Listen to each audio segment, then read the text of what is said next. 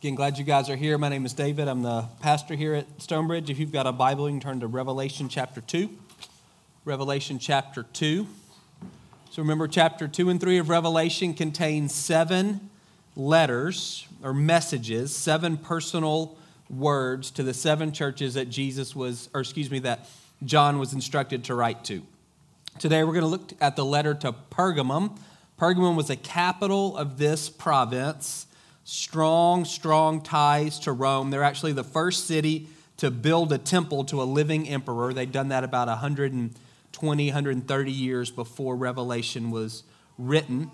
They had this strong civic sense of worshiping the emperor. Remember last week we said what that looks like is once a year you'd take a pinch of incense and you'd burn it at this temple that they had erected to the emperor, and you would say, Caesar is Lord. So strong civic heritage to do that. And there were also multiple temples to other Roman gods. There was a temple to Zeus, to Athena, to Dionysus, and to Asclepius, among others. So you had lots of options religiously for the people in Pergamum. And then you had, again, this strong kind of political loyalty piece towards the Roman emperor. So keep that in mind as we read what Jesus says to the church in Pergamum. To the angel of the church in Pergamum write, these are the words of him who has the sharp, double-edged sword. I know where you live, where Satan has his throne, yet you remain true to my name. You did not renounce your faith in me, not even in the days of Antipas, my faithful witness, who was put to death in your city where Satan lives. Nevertheless, I have a few things against you. There are some among you who hold to the teachings of Balaam, who taught Balak to entice the Israelites to sin, so that they ate food sacrificed to idols and committed sexual immorality. Likewise, you also have those who hold to the teachings of the Nicolaitans. Repent, therefore, otherwise I will soon come to you and will fight against them with a sword in my mouth. Whoever has ears, let them hear what the Spirit says to the churches. To the one who is victorious, I will give some of the hidden manna. I will also give that person a white stone with the new name written on it, known only to the one who receives it. Remember, we said all 7 of these letters follow the same basic template. They're addressed to the angel of the church in that particular city. That's either the pastor or a guardian angel. Doesn't matter. You can pick.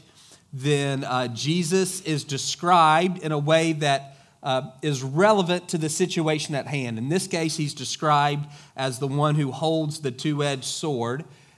You can imagine maybe in this setting where one of their church members, Antipas, have been executed. There's probably some fear there around who actually is in control, who actually is the judge. And Jesus reminds them, hey, even if you're on the wrong side of the government, you can still be on the right side of me.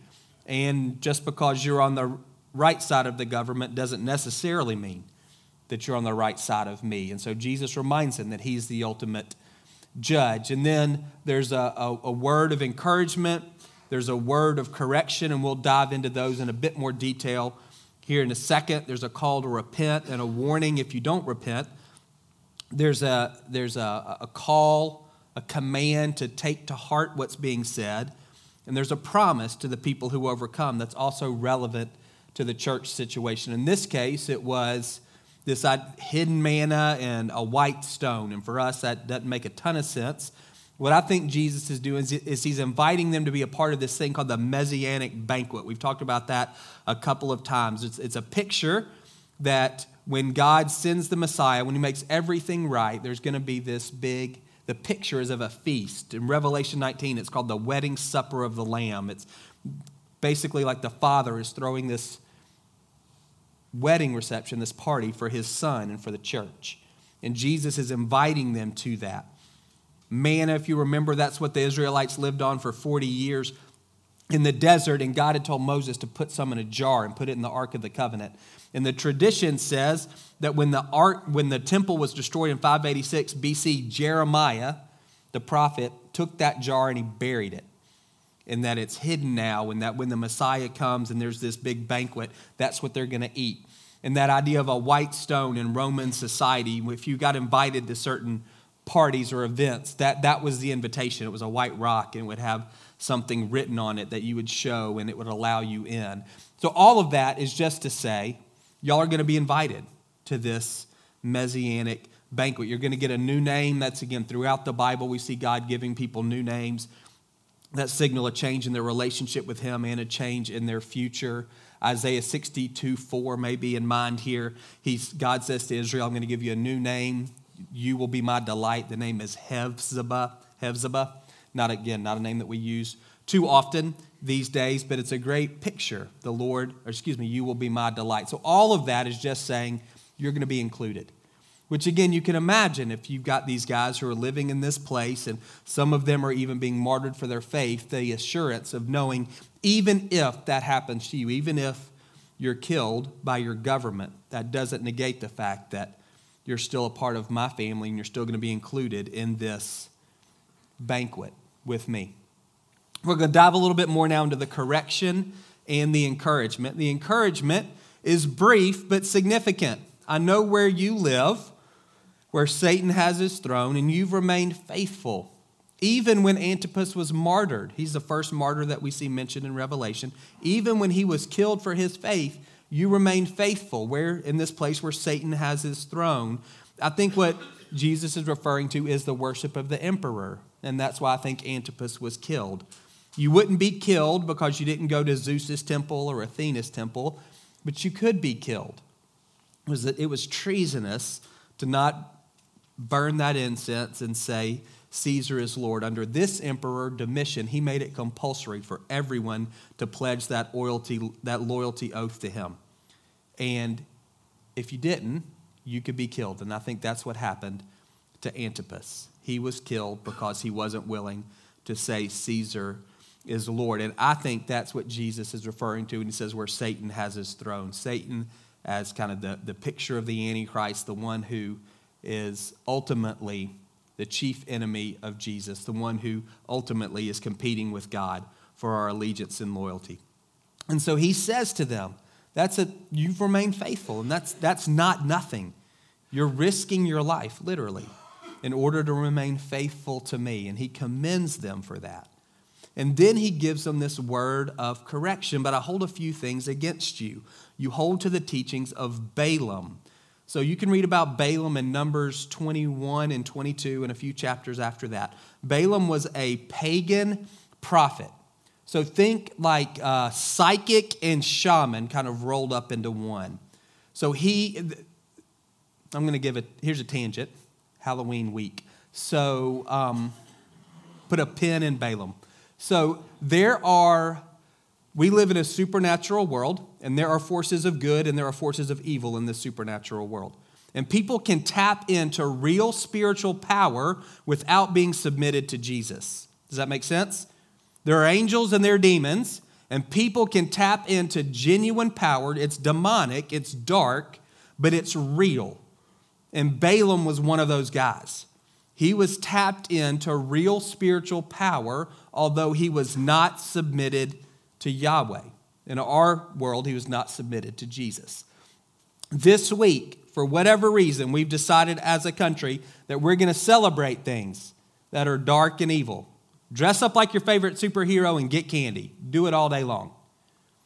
But we've kind of gone beyond that in a lot of ways. And I don't understand it. We're dancing with the devil. We're opening ourselves up to this dark spiritual world. The enemy's chief weapon is deception. Paul says he masquerades as an angel of light. There are no pitchforks and tails on him. It's spiritual power that's masked.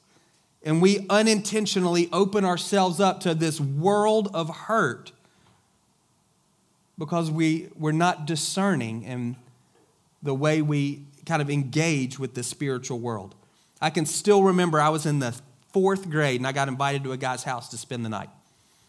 And he said, we're going to watch reruns of The Cosby Show. You remember that show? I was like, I'm in. And you know what he put on instead? Nightmare on Elm Street. And I was 10. And so I didn't know, this is way before cell phones. There's no calling I was just there. And I watched this thing. I can still remember the song. 1, 2, Freddy's coming for you. I can remember the song. I heard it once in my whole life. And it wasn't my fault. I was just at this guy's house. The enemy doesn't play fair. I just want to encourage you this week in particular. There are dark spiritual forces, and you don't need to be scared of any of them. Jesus has overcome every single one of them. But don't be dumb. Don't be dumb. Don't open doors that need to be shut. So Balaam, he's one of those guys. There's a guy named Balak. He's the king of Moab. And he says to Balaam, I'm scared of the Israelites. Will you come and curse them? And if you curse them, then I'll be able to beat them in a battle because I'm scared of them. And so Balaam comes to try to curse the Israelites. And multiple times, at least 4 times, he tries to curse the Israelites. And what comes out of his mouth is a blessing for the Israelites. God won't let him curse them. And so Balak obviously is frustrated because he's paid Balaam to curse the Israelites, and all he's doing is blessing them. And so what Balaam says is, listen, this isn't working. Do this instead. Use your women to seduce the Israelite men. And after the Israelite men sleep with your women, they'll be able to introduce them to your gods. And that's what happens. Balak sends his women to entice the Israelite men. They sleep with these Moabite women, and then these Moabite women lead them into the worship of false gods. What Balak couldn't do directly, God protected the Israelites. In my mind, it's like God had set up this. He was standing at the front door and said, you can't curse these guys. They're mine. And what the Israelites do is they go and they open the back door on their own through their sinful choices. They allow judgment and destruction to enter into their community because of their sinful choices. What couldn't be accomplished through a curse was accomplished through their own choice. It's devastating. And that's what Jesus says, that's what y'all are doing. Church in Pergamum, you're engaging in sexual immorality. You're eating food sacrificed to idols. At all of these temples, at Zeus's temple, there were sacrifices that went on 24 hours a day. It's kind of like a restaurant and a social club and a trade guild all rolled up into one.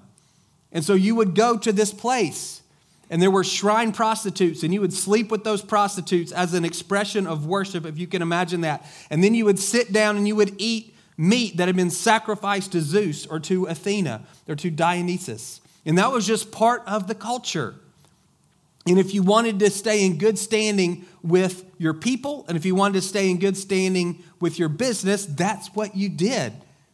And what Jesus is saying to this church is, y'all are risking your lives not worshiping the emperor, and that you're remaining faithful in the face of death. And look what you're doing. You're letting people in your church who are engaging in these immoral practices on a regular basis. And I hold that against you, and you need to repent. Not everybody was engaged in those practices, but there were some who were doing so, and the church as a whole seemed to be okay. The group, they're called the Nicolaitans. We saw them in the church to Ephesus. It was the same issue, this influence of this heretical group. And Jesus commends the Ephesian church. He says, y'all hate their practices just like me. And you're not letting them get a foothold in your church. But apparently in Pergamum, they were allowing these guys to continue to be active in the church who are also engaging in these practices in these other temples.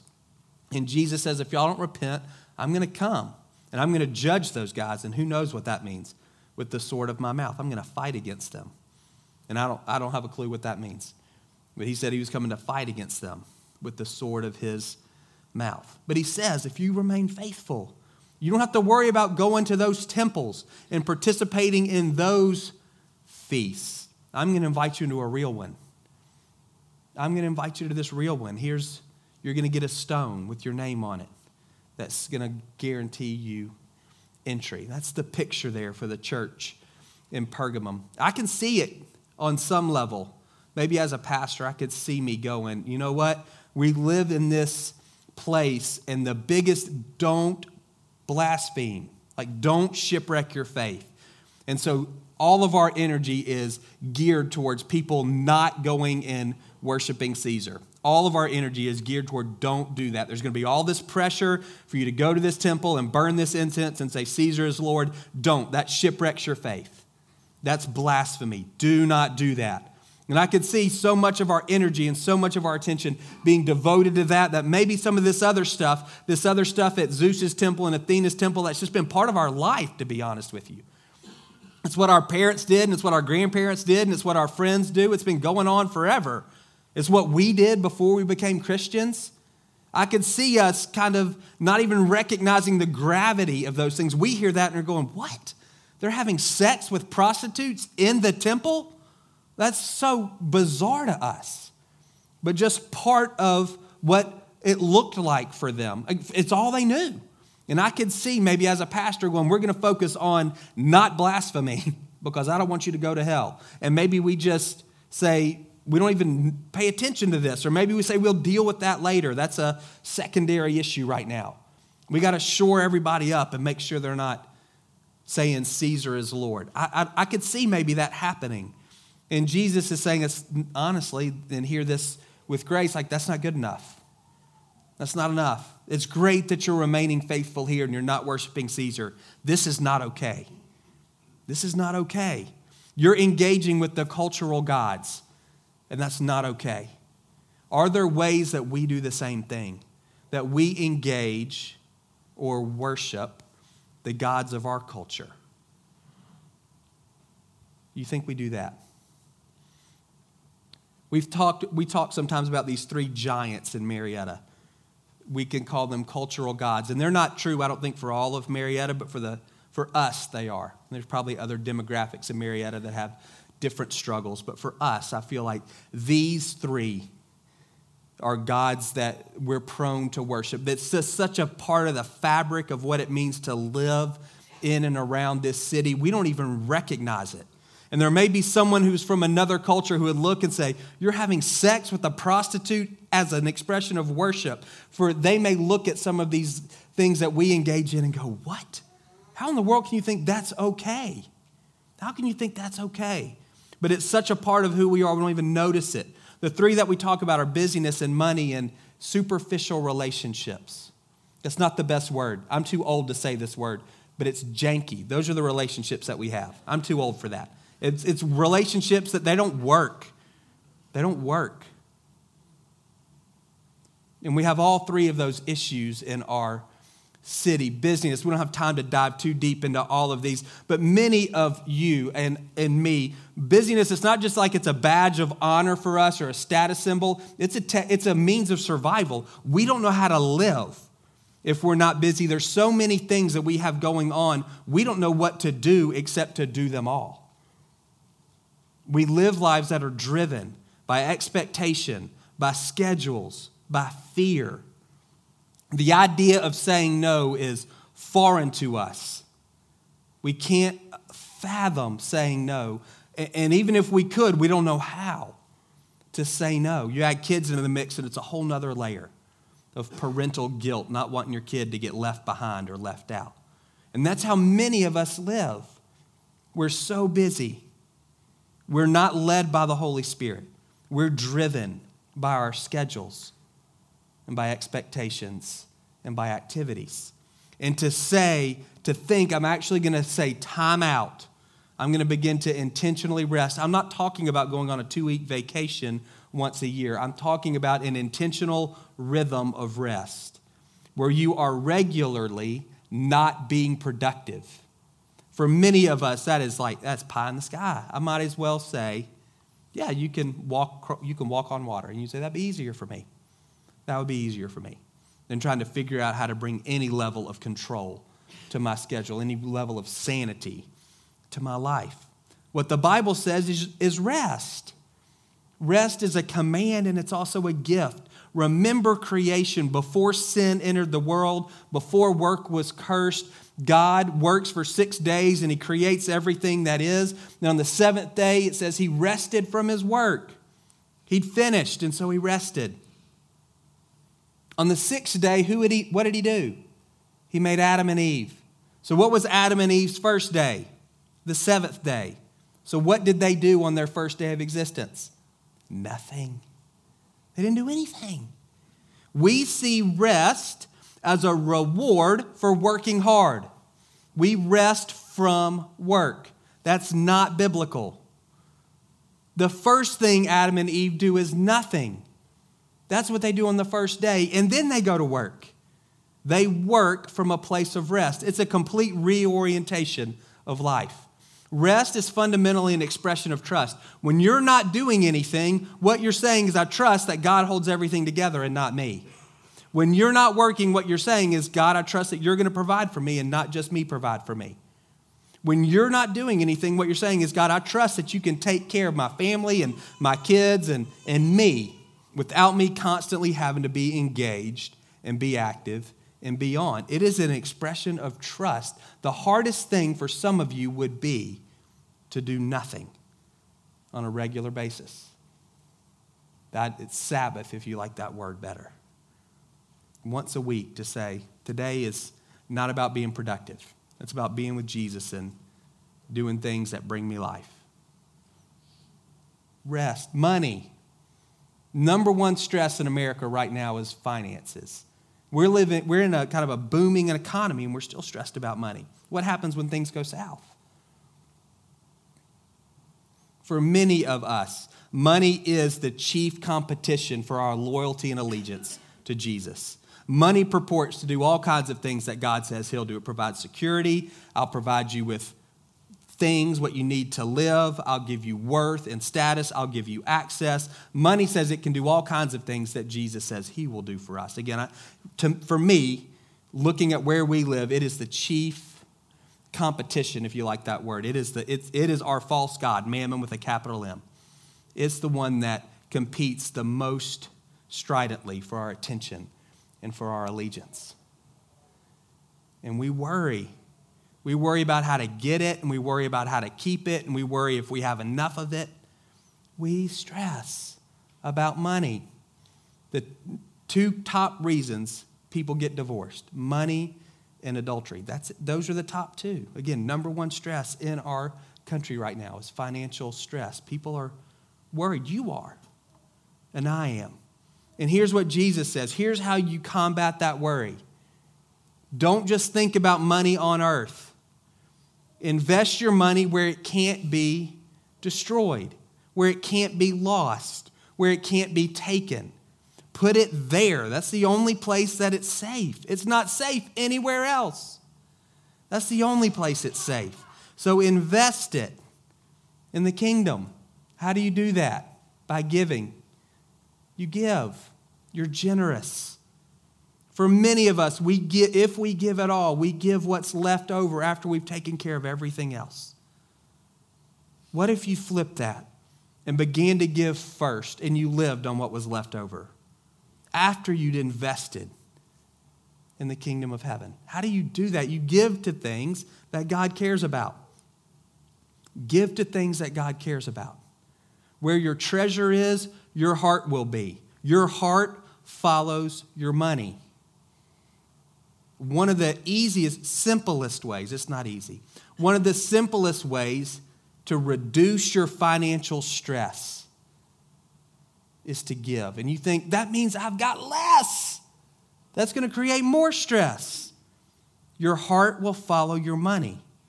And if you begin to give to your home church, if that's this church or another church, give to foreign missions, give to the poor. As you begin to give to those things, then your heart is going to be drawn to those things. You're not going to be nearly as stressed about what the stock market does. You're not going to be nearly as stressed about the return on your portfolio. Your heart is going to be following your money. And God will take care of it. Last thing, this is those janky relationships. We need a better word. And this to me goes beyond cliquishness or self-absorption.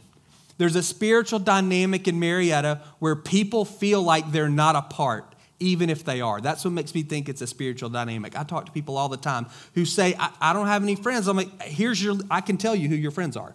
Here's all of them. People feel left out and they're not. People feel isolated even though they're not. People feel like they can't trust anybody even though they can. People feel like they have to figure it out on their own even though they have people around them. There's this weird, again, I think it's a spiritual dynamic in our city. Honestly, no offense to anyone, I think it goes back to the old Marietta deal for sure. And I don't know all of the roots there, but which if that's you, that's okay. It's just a recognition that there's something there. The enemy uses that to create these walls of people who are in and people who are out. And it's beyond just whether you're old Marietta or not. It goes way beyond that.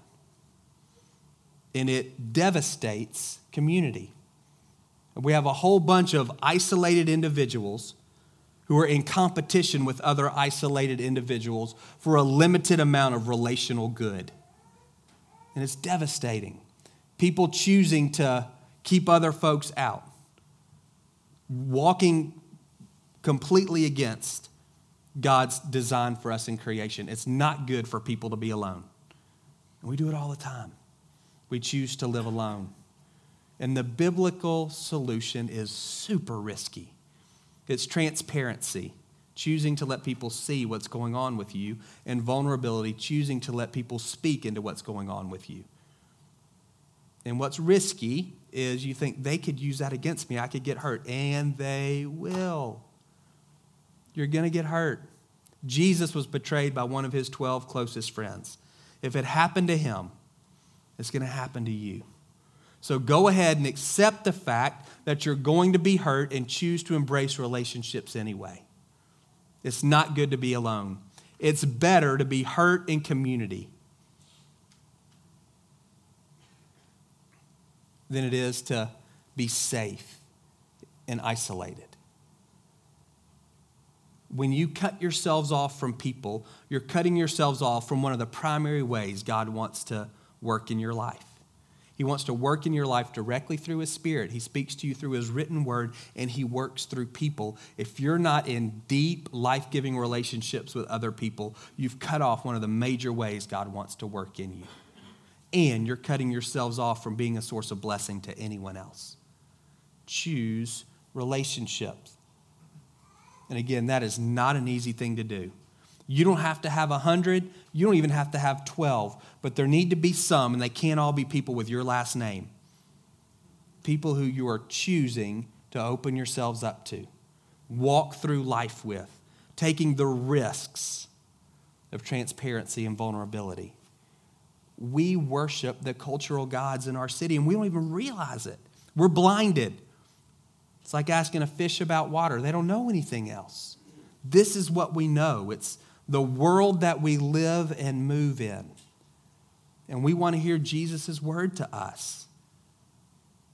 We want to hear his word to us. We want to repent of worshiping those gods, of chasing after those idols, of allowing our lives to be driven by activities and schedules and expectations. We want to say no. We want to be led by the Holy Spirit, which includes a regular rhythm of rest, not just an annual vacation. We want to choose to be people who are generous, who give to the things of the kingdom with the first of what we have, not with whatever's left over at the end. Because we know that our hearts are going to follow our money. And we want our hearts firmly set on the things that God's heart is set on. And we're going to choose relationships, even though it's risky. We're not going to settle for superficial. We're not going to settle for isolated. We're not going to settle for exclusive. We're going to choose to break down walls in our city. We're going to, political, racial, economic, social, we're going to choose to engage with people at a deep heart level, even though we're probably going to get hurt. Let's take a few minutes and pray. We're going to close with communion. The way we take communion here at StoneBridge, you'll come forward a row at a time. You'll break off a piece of bread and dip it in the juice. We'll have gluten-free communion up here, and if you need that. We'll pray with you about anything that you have going on. We'll have ministry teams here in the corner, so after you take communion, you may want to stop and let them pray for you. You may came in with a need. You may have a physical need.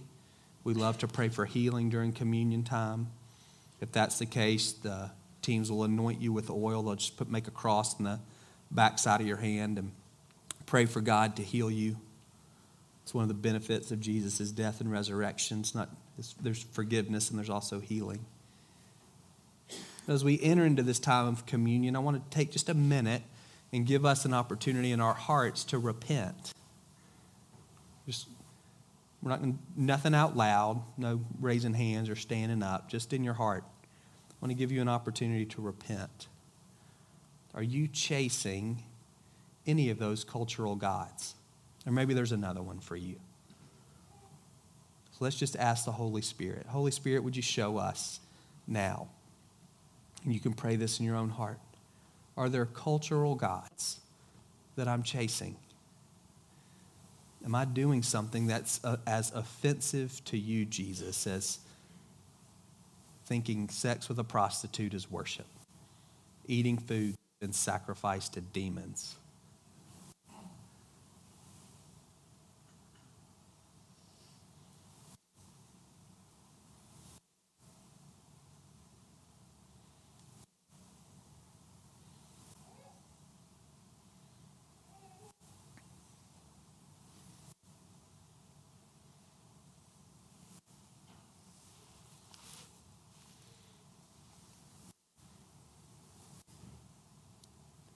If something came to your mind, I would encourage you don't rationalize it or justify it, and don't minimize it. Just repent. God, I confess that I do this. I confess that I'm a slave to busyness, or whatever it is that he brought up. And don't feel like this is repentance. This isn't problem solving. So this isn't you trying to figure out how to change your life. This is just you acknowledging the places where you've fallen short. So God, I repent. I acknowledge that that's a sin. And I pray that you would forgive me of that. If you pray that, you need to know the good news. As you take communion, it's a physical, tangible reminder of the fact that your sins have been forgiven. You don't have to work anything off. God's not putting you in timeout. He removes your sins from you as far as the east is from the west. 1 John 1:9 says, if we confess our sins, which you just did, that God is faithful and that God is just, that he forgives us of all of our sins and cleanses us of all of our unrighteousness. There's no guilt and condemnation. You've been forgiven. Now, the next step, and I would encourage you to pray this if you're willing, is, God, you got to help me. I don't know how to not fall back into those patterns. You may have even tried in the past to live a different way. And again, it's not about you figuring out this super strategic plan. It's about recognizing your need for grace on a daily basis and to say to the Lord, I can't do this on my own, and I need your grace. I need you to strengthen me in the moment to choose righteousness, to choose Jesus, to choose to trust. Would you help me? Would you begin to strengthen that faith muscle in me so that when I'm in that moment of decision, my faith is stronger than my flesh? Even if all of this culture is pulling me in this direction, that you would give me grace to stand firm and to remain faithful.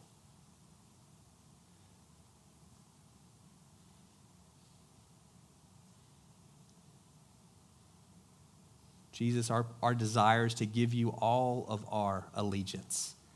Nobody in this room is going to say someone else is Lord. And I'm thankful for that. And God, we also want to recognize the subtle ways that the enemy deceives us. We don't even recognize we're compromising, and we are. Would you give us grace and discernment to recognize, to repent,